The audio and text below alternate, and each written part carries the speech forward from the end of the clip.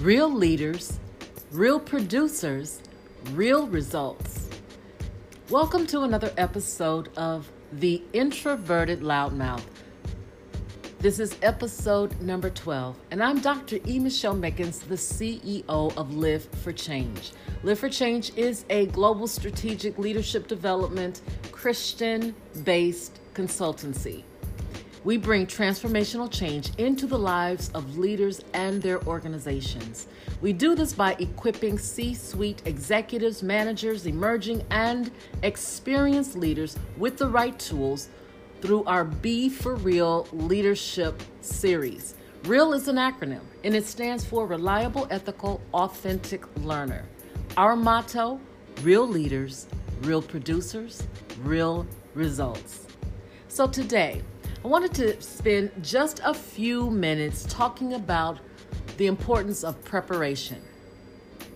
This actually was inspired by an article that I was reading last week, and this was published by Inc.com on March the 3rd.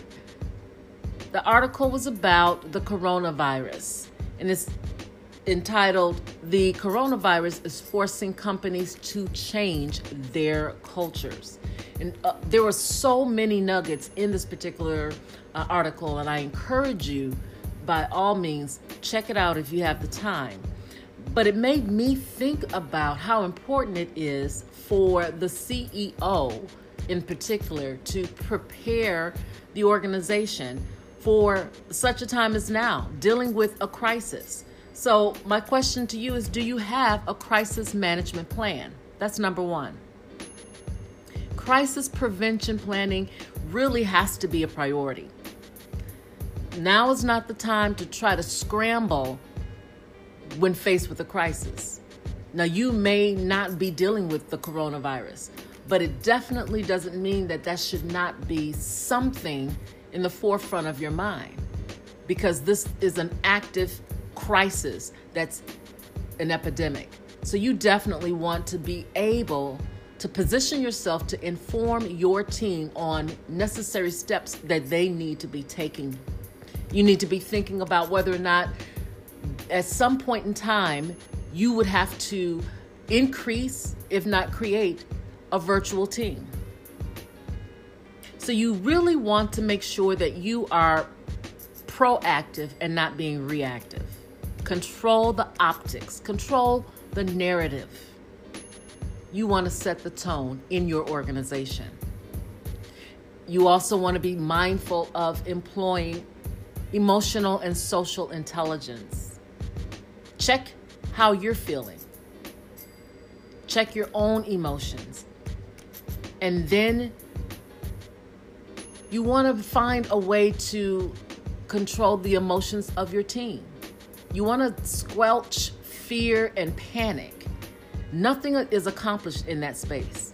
You definitely want to have some control, but also have a spirit of humility where you don't have all the answers, and it's okay to say, I don't know. But I'm trying and I'm learning, and you want to provide your team with the resources that you have.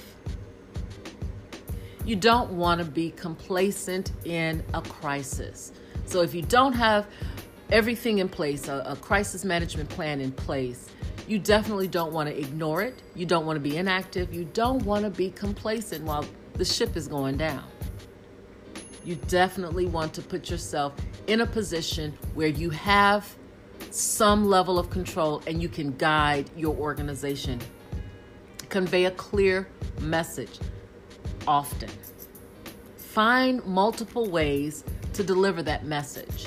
So be clear on what it is that you need to say without inciting any fear or panic, but also give your team the space to react. You're going to have some people that they're not going to know how to respond to the information that you're sharing. Give them that space, but be reassuring as best as you can. Again, you want to control the narrative and you want to control the optics. Give steps, give instructions. What can your team expect next? Again, you can share with them. You're figuring some of this out as you go. But there should be some solid plan in place that gives your people options and let them know that to the best of your control, best of your ability, we're going to continue to move forward. Hours may be reduced, locations may shift, but we're going to keep moving forward, keep the business flowing. You also want to let them know how much you care. So I hope, if nothing else, the information that I'm sharing with you, that I've shared with you, will give you some peace of mind, give you some ease, let you know that it's never too late to start planning for a crisis. Again, it may not be the coronavirus. It definitely forced many organizations, many companies to start thinking, what if? What if it happens to us? It definitely triggered some thoughts about how do we better position ourselves in the event that we are in a crisis. So that's my goal, was to just give you some nuggets, give you some things to think about. And if you're struggling with how to set up a strong communication plan that includes crisis management, feel free to reach out to me. I'm Dr. E. Michelle Mickens with Live for Change. And as I said before, Live for Change is a Christian-based global strategic leadership development consultancy. And so that's one of the things that we do. If you are looking to perhaps hire for training, I provide training in, as I already stated, leadership development, the basics. I also do, I was going to say emergency, but not really emergency training. But I definitely do unconscious bias training. I do corporate social responsibility training. I provide a plethora of different trainings that can be customized for your organization. Or perhaps you just need a consultation. Reach out to me. I have links at Linktree, so I'll make sure that information is in the description bar. Whatever it is that you need to discuss, feel free. You can reach out to me here through anchor.fm, or you can send me an email. And again, that information will be part of the links that I provide. I thank you for your time. I again hope that this was some helpful information. It's always good to be ready. Preparation is so much better than panic. Take care until next time.